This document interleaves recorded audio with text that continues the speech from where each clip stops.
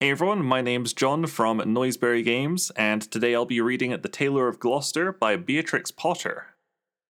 So make sure you've got a nice hot drink, let's get nice and cozy and have a read.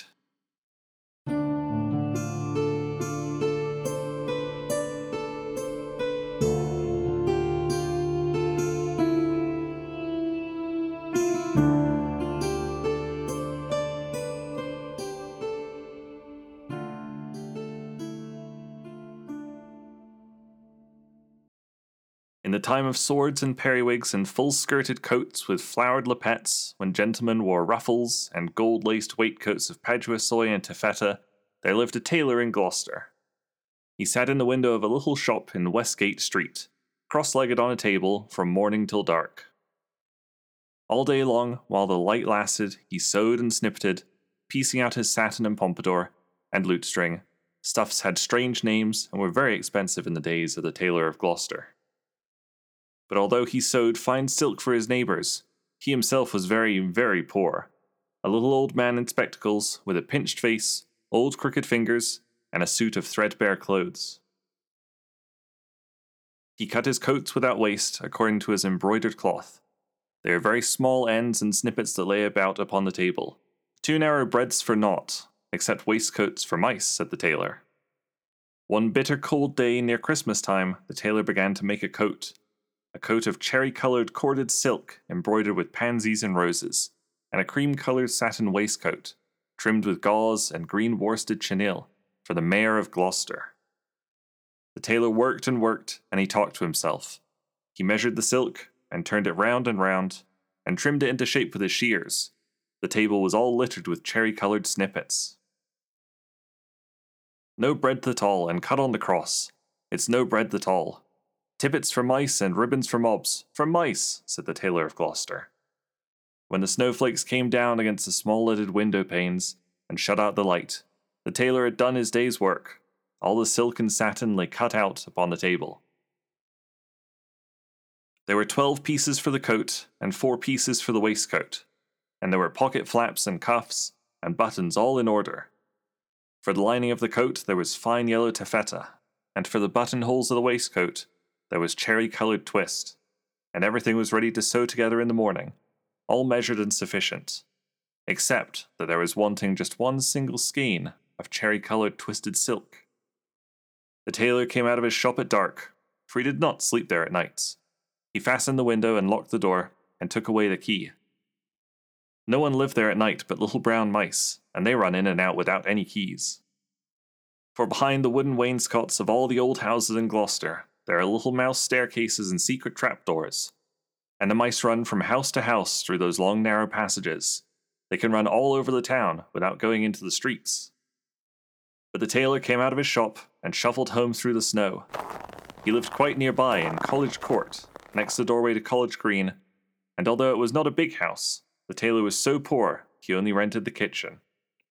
He lived alone with his cat. It was called Simpkin. Now all day long, while the tailor was out at work, Simpkin kept house by himself, and he was also fond of the mice, though he gave them no satin for coats. "Meow," said the cat when the tailor opened the door. "Meow." The tailor replied, "Simpkin, we shall make our fortune, but I am worn to a ravelling. Take this groat, which is our last 4pence, and Simpkin, take a china pipkin. Buy a penn'orth of bread, a penn'orth of milk, and a penn'orth of sausages. And oh, Simpkin, with the last penny of our 4pence, buy me 1 penn'orth of cherry-coloured silk. But do not lose the last penny of the 4pence, Simpkin, or I am undone and worn to a threadpaper, for I have no more twist."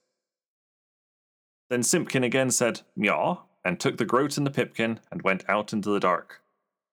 The tailor was very tired, and beginning to be ill. He sat down by the hearth, and talked to himself about that wonderful coat. "I shall make my fortune, to be cut by us. The Mayor of Gloucester is to be married on Christmas Day in the morning, and he hath ordered a coat and an embroidered waistcoat to be lined with yellow taffeta, and the taffeta sufficeth. There is no more left over in snippets than will serve to make tippets for mice." Then the tailor started, for suddenly, interrupting him, from the dresser at the other side of the kitchen came a number of little noises. Tip-tap, tip-tap, tip-tap, tip. "Now what can that be?" said the Tailor of Gloucester, jumping up from his chair. The dresser was covered with crockery and pipkins, willow-patterned plates, and teacups and mugs. The tailor crossed the kitchen and stood quite still beside the dresser, listening and peering through his spectacles. Again, from under a teacup came those funny little noises. Tip-tap, tip-tap, tip-tap, tip. "This is very peculiar," said the Tailor of Gloucester, and he lifted up the teacup, which was upside down. Out stepped a little live lady mouse and made a curtsy to the tailor. Then she hopped away down off the dresser and under the wainscot. The tailor sat down again by the fire, warming his poor cold hands and mumbling to himself, "The waistcoat is cut out from peach-coloured satin, tambour stitch, and rosebuds and beautiful floss silk. Was I wise to entrust my last fourpence to Simpkin? 1 buttonholes of cherry-coloured twist." But all at once, from the dresser, there came other little noises. Tip-tap, tip-tap, tip-tap, tip. "This is passing extraordinary," said the Tailor of Gloucester, and turned over another teacup which was upside down. Out stepped a little gentleman mouse, and made a bow to the tailor.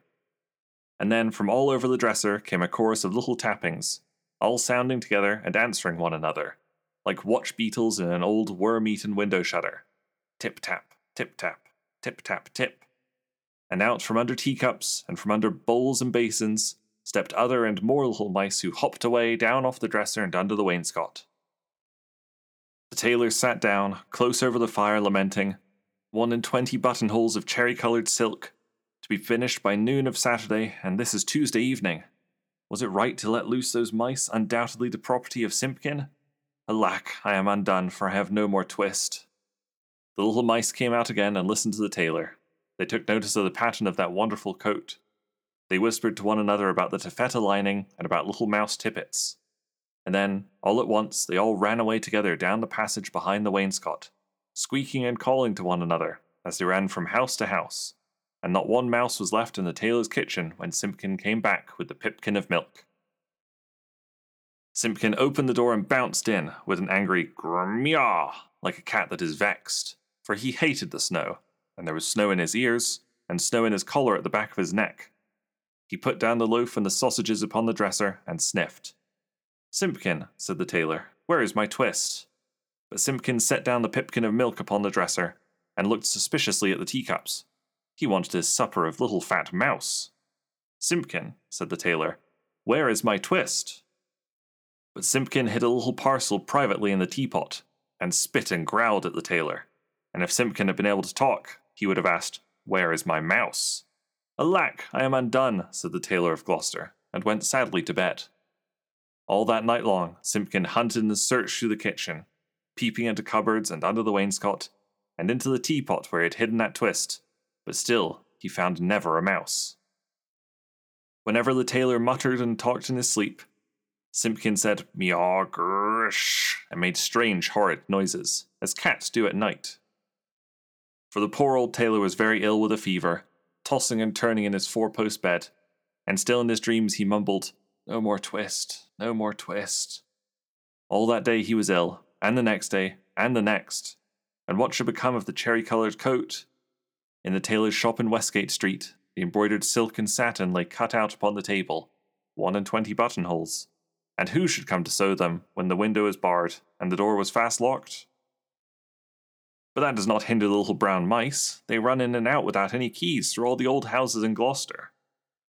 Out of doors the market folks went trudging through the snow to buy their geese and turkeys, and to bake their Christmas pies, but there would be no Christmas dinner for Simpkin and the poor old Tailor of Gloucester. The tailor lay ill for 3 days and nights, and then it was Christmas Eve, and very late at night. The moon climbed up over the roofs and chimneys, and looked down over the gateway into College Court. There were no lights in the windows, nor any sound in the houses. All the city of Gloucester was fast asleep under the snow. And still, Simpkin wanted his mice, and he mewed as he stood beside the four-post bed. But it is in the old story that all the beasts can talk, in the night between Christmas Eve and Christmas Day in the morning, though there are very few folk that can hear them, or know what it is that they say. When the cathedral clocks struck 12, there was an answer, like an echo of the chimes, and Simpkin heard it, and came out the tailor's door, and wandered about in the snow. From all the roofs and gables, and old wooden houses in Gloucester, came 1,000 merry voices singing the old Christmas rhymes. All the old songs that ever I have heard of, and some that I don't know, like Whittington's bells. First and loudest the cocks cried out, "Dame, get up and bake your pies." "Oh, dilly, dilly, dilly," sighed Simpkin. And now, in a garret, there were lights and sounds of dancing, and cats came from over the way. "Hey diddle diddle, the cat and the fiddle, all the cats in Gloucester, except me," said Simpkin. Under the wooden eaves the starlings and sparrows sang of Christmas pies. The jackdaws woke up in the cathedral tower, and although it was the middle of the night, the throstles and robins sang. The air was quite full of little twittering tunes. But it was all rather provoking to poor hungry Simpkin. Particularly he was vexed with some little shrill voices from behind a wooden lattice.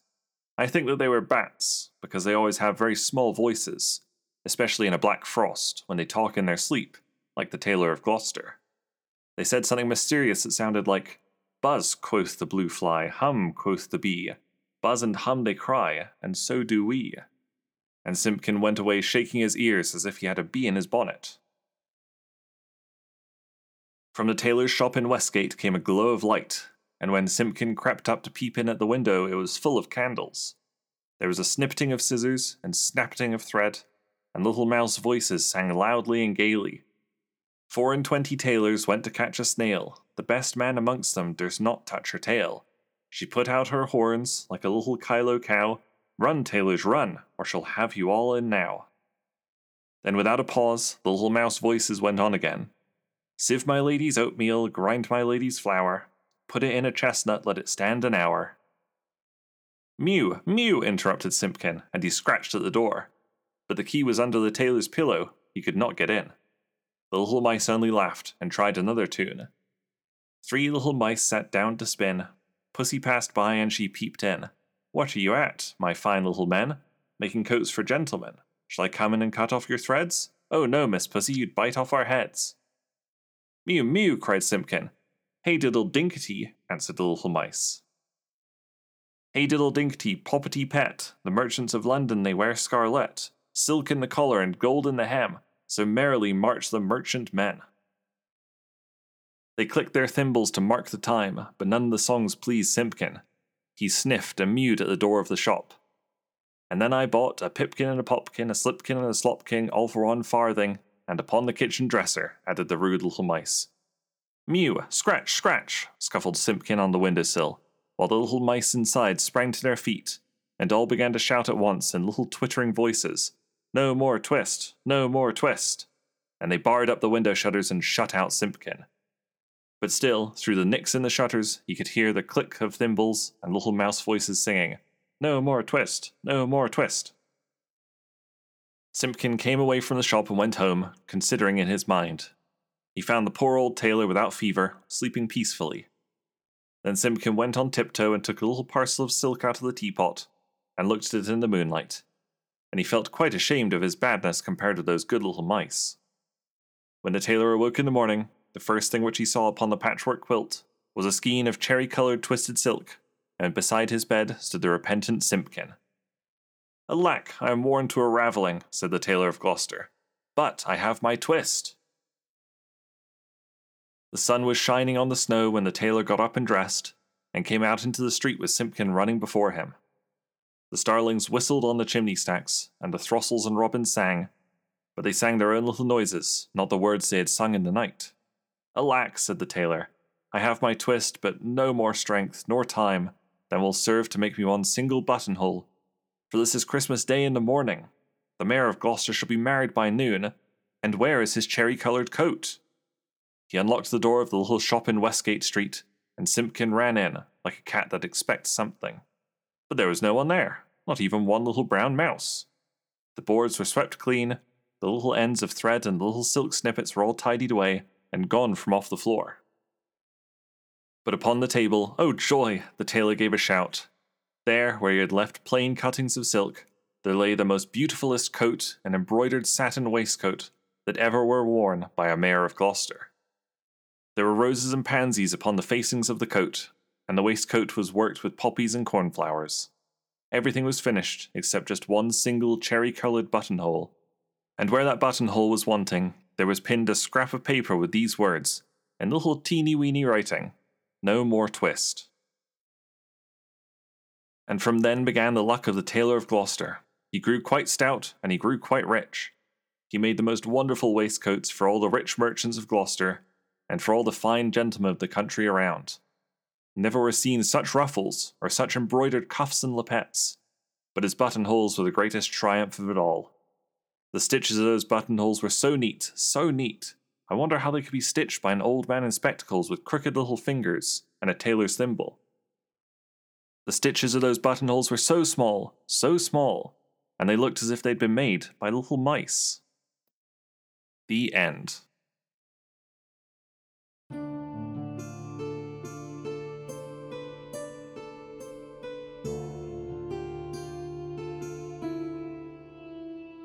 Thank you very much for listening to me read The Tailor of Gloucester by Beatrix Potter. Very, very nice Christmas story. I hope you all enjoyed it, and I hope everybody has a very Merry Christmas.